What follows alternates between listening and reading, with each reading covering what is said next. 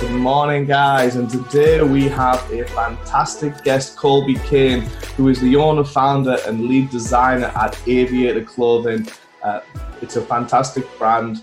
They have been all over the place, to say the least. They're in Saks Fifth Avenue, they're on Amazon, Kitson, Fred Siegel, and the list goes on and on. Colby, thank you so much for taking the time to share with us today. Hey, good morning, Casey. Thanks for having me. I'm excited to be here. Well, no, we're honored to have you. So tell us a little bit about yourself, your background in the business, to give the listeners some idea of your success, and then we can go into breaking that down into actual manageable chunks. Sure, yeah. Well, I started Aviator as a clothing brand, menswear, sportswear, and the idea was to create heritage, like American vintage heritage clothing for the guy. Started with t-shirts, moved into Oxfords and chambray shirts, and then denim. And the business model was really that traditional clothing path where you create a brand, you go to trade shows, and you sell your products to all these stores. We were fortunate enough to get into a lot of the great stores like you just mentioned, the Fred Siegels, Kitsons, Saks Fifth Avenue, and which is a whole achievement in itself, you know.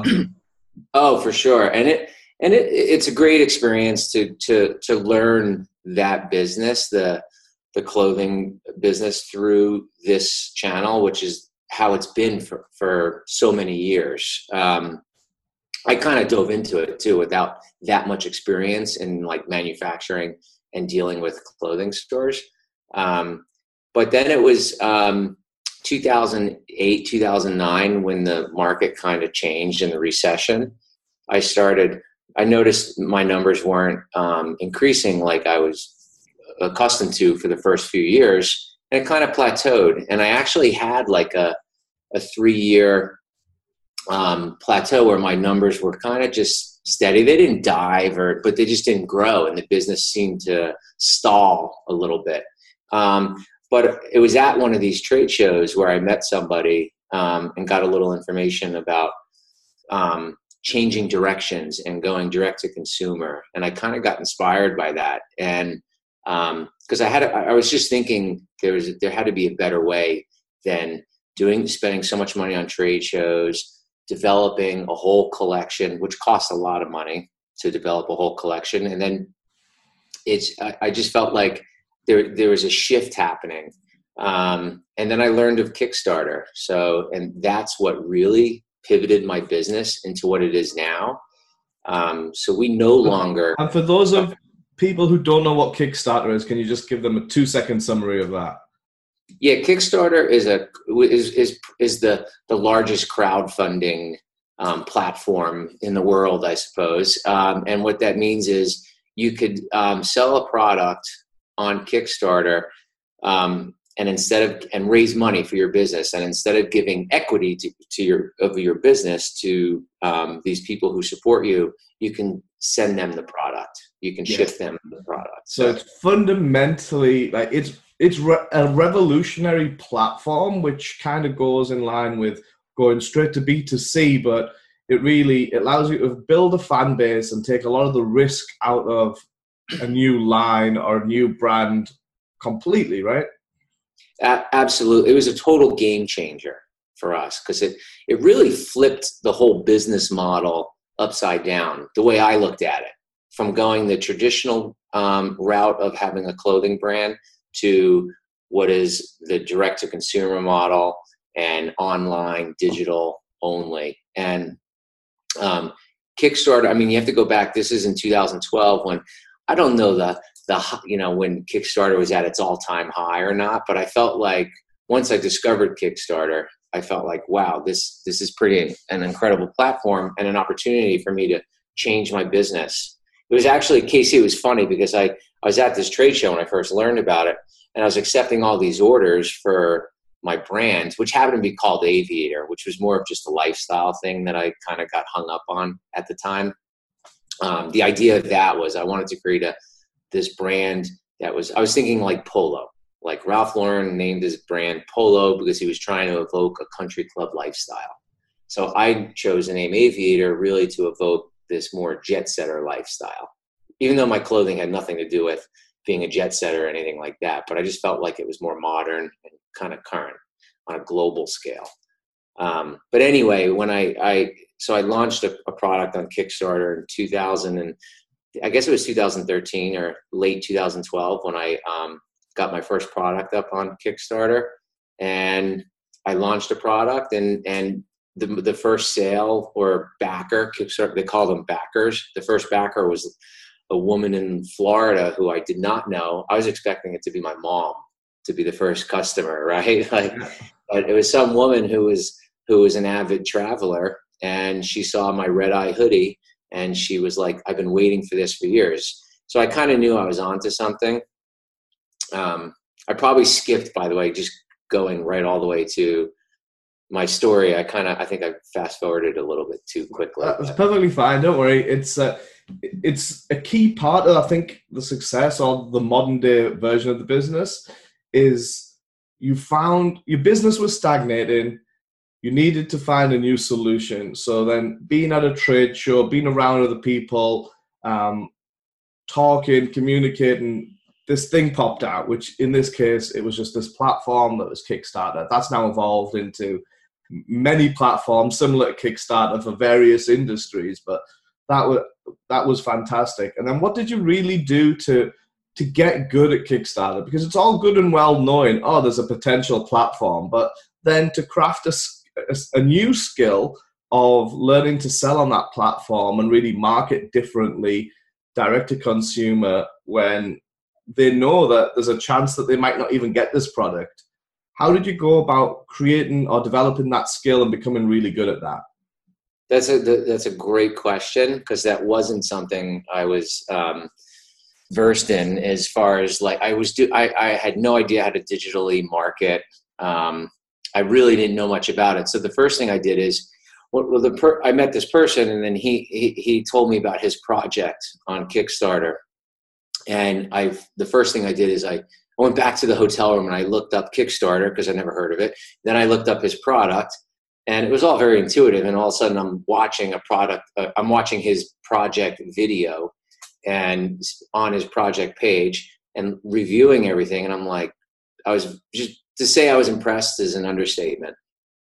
That project went on to raise $1 million in 30 days. And I was kind of just blown away by that. So then I just started diving deep into Kickstarter and learning about it, watching YouTube videos on it, reading blogs about it. Just even on their own page, on their own platform, you can learn a lot of information about how to create a project. It was very intuitive, I felt like. So it took a lot of the how do I do this out of the equation, because it's so intuitive. It makes it easy so anyone could create a project. However, there's just a lot of work that has to go into it. You do have to do a lot of due diligence, I've learned, to kind of set yourself up for success on a crowdfunding platform. But it was basically trying to get as many people online to gather and to collect a pool of people, potential buyers. So let me just summarize what I think that you said there and tell me if this is right. So in terms of, obviously you did your research, you found out the products that were doing well, and then you just immersed yourself in learning and seeing which products were doing well, what the common trends were in those videos or those pitches, in order for them to get funded so much money. And then you started to apply that to your own product.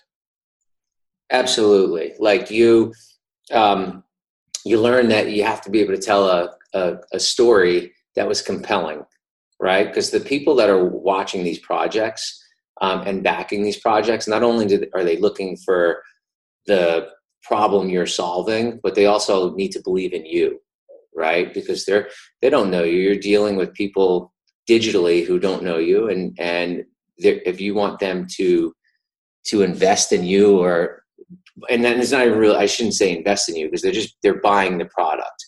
So, but they really need to believe in you. So it has to be authentic. Yeah, but there's a level of that, because they're not guaranteed to get the product, right? That happens a lot on these crowdfunding platforms. It's happened to me, so I know firsthand, but I don't mind as such if it's supporting a local or just a business that's trying to get up and running, and I really like the idea.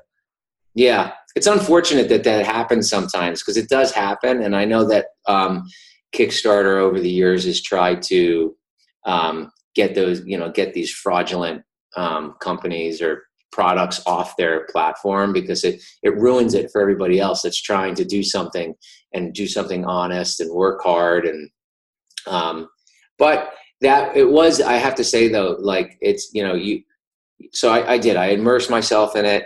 I learned it. And then I had a website that was collecting data or people's emails.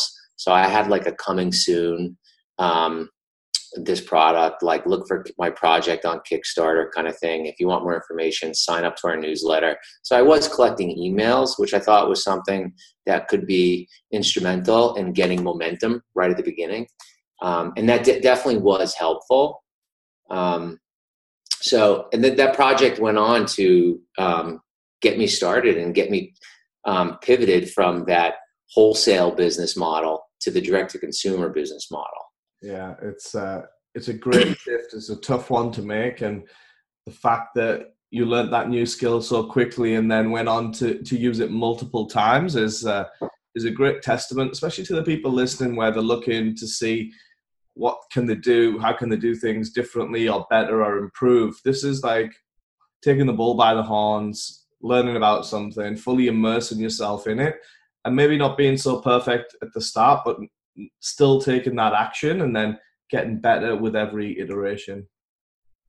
I did, yeah, because so as you know, I did go back to that Kickstarter 8 times, I think, or 9 times over 3 years. So that means I created 9 different products, put them all up on Kickstarter over a 3-year period. And I raised, I think I raised about $550,000 total over the 3 years. Meanwhile, that's all going on. Those products that I launched on Kickstarter that were successful, I would move over to my now online store, which is aviatorusa.com. And that was the whole idea of Kickstarter. I just looked at Kickstarter. Every person that would back that project on Kickstarter was a potential customer for my website, Aviator USA. That was what it was. That was really the main plan. And it worked, which is great, but it definitely took a lot of effort. It wasn't easy. Some people think it's so easy to like create a Kickstarter, and they're amazed by it. Like they go, "Oh my God, this is incredible! In 30 days, you raised $120,000 or whatever it is," and they just think that it must be easy if you're doing it, and it's not. Like as you probably know, most projects fail and don't even get funded. Yeah. So it does take a lot of work. And that's the part I really want to highlight, is that most people think it's easy. They'll see the success or the one-hit wonders that just raise hundreds of thousands or millions of dollars like overnight, and they're like, oh wow, I could never do that. And they kind of phase themselves out of it, and it's like, well, you can do that, but you just got to do it in a structured and organized way.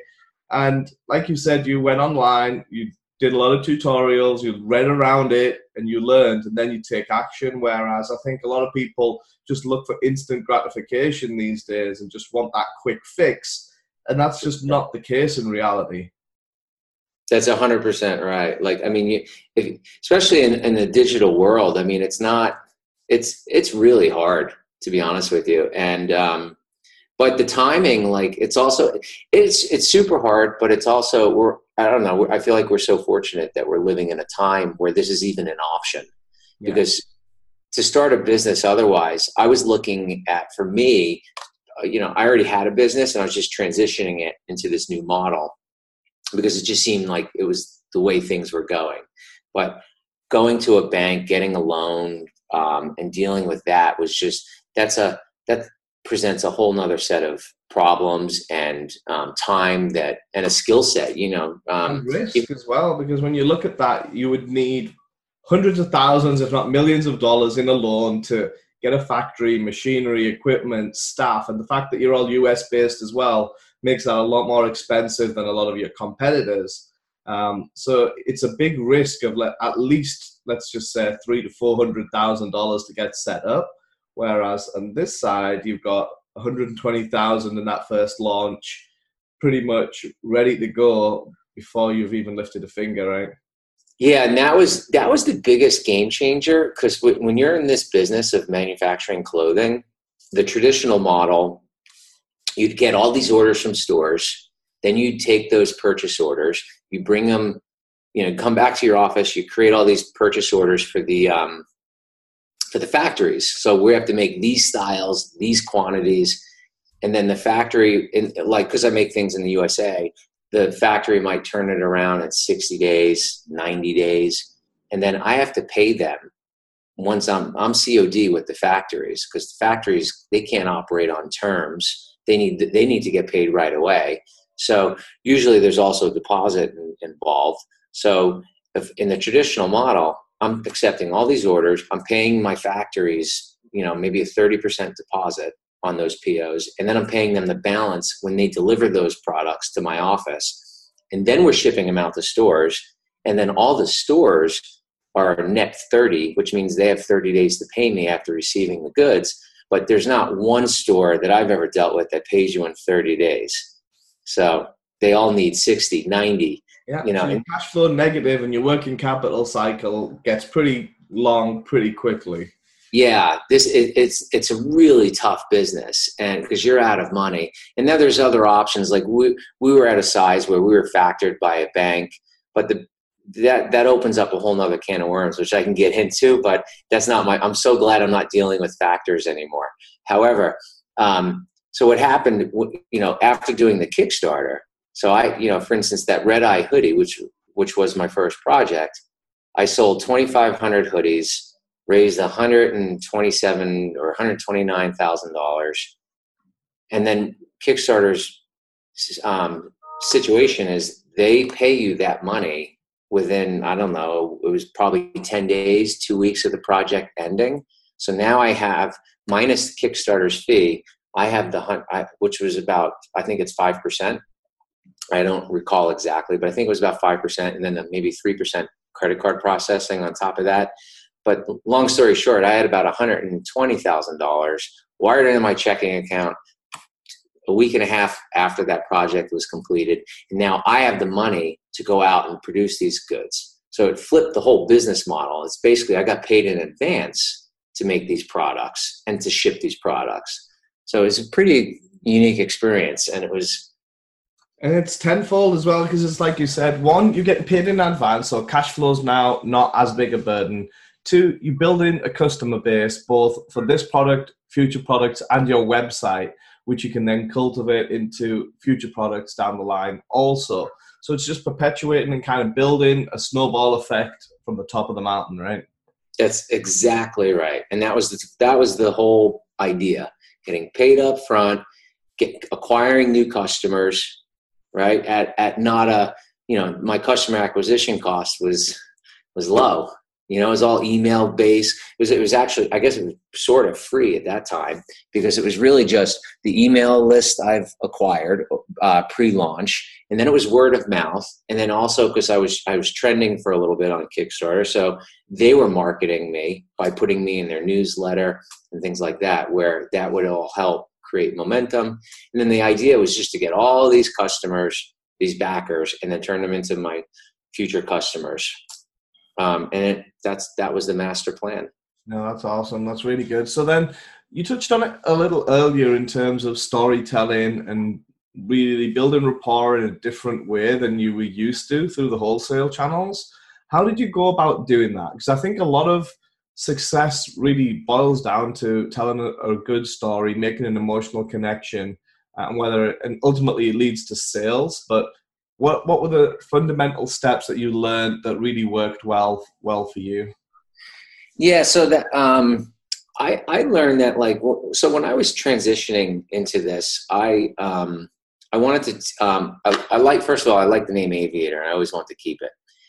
I'm an avid traveler. My wife and I like to travel with our kids, but we travel all the time. And I remember just thinking of ways to, ease the traveling and the comfort on airplanes. And that's why I first created that red eye hoodie. And the red eye hoodie had all these features and benefits for the traveler. So to make you more comfortable while you're on the plane and throughout your trip. You need a COVID hoodie right now. What's that? You need a COVID hoodie right now. Yeah, I know, a COVID hoodie, right? So so what it was I wanted to create a product that solved a problem. And then I wanted to tell that story authentically, like how I started my business, what my thinking was to create this product, and just be really honest about who I am, what my experience is, and why I'm making this product. And you have to tell that story in an under 2-minute video. And that's the video on Kickstarter at the time was I would imagine it still is, but that's a big part of it, because it's the first thing people do when they land on a Kickstarter project page. They hit play on the video, and they want to know who you are, what your story is, see the product in action. So that's what I did, and then it was just also just really just laying out how it was going to play out for that backer, the person that was going to buy this product. Like what are their expectations? What are they receiving? And just deliver on that as best you can. Yeah. Great. Okay, so as we look to end the episode, I normally end with a question. If you had to allocate between 3 items your success, what would you allocate between being lucky, skill, and drive? That's a great question.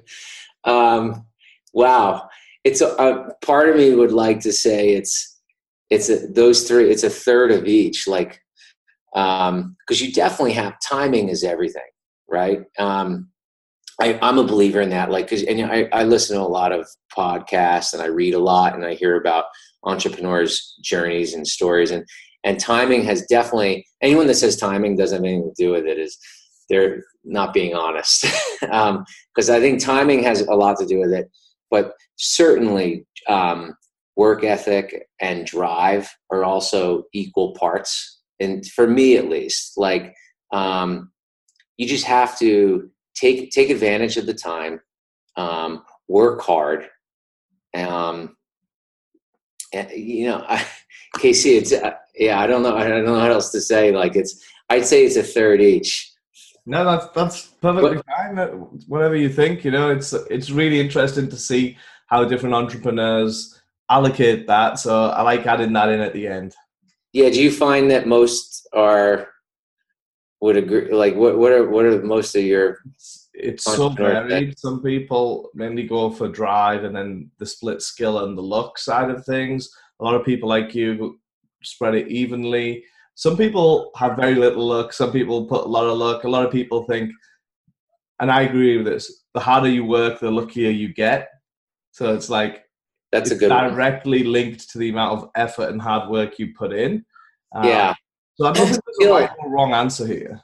Yeah, I do think this, Casey. I do think that skill is one of the, I would actually probably say that, in certain fields, skill, like, if you're a natural at something, like my grandfather, for instance, was a natural athlete. So, or any natural athlete, like, you could only get so far if you don't have the skill set, like a Michael Jordan or a Tiger Woods, or like they're born with a skill set and then they take advantage of everything else. But if you don't have that skill set, you can only get so far. But I do think in entrepreneurship,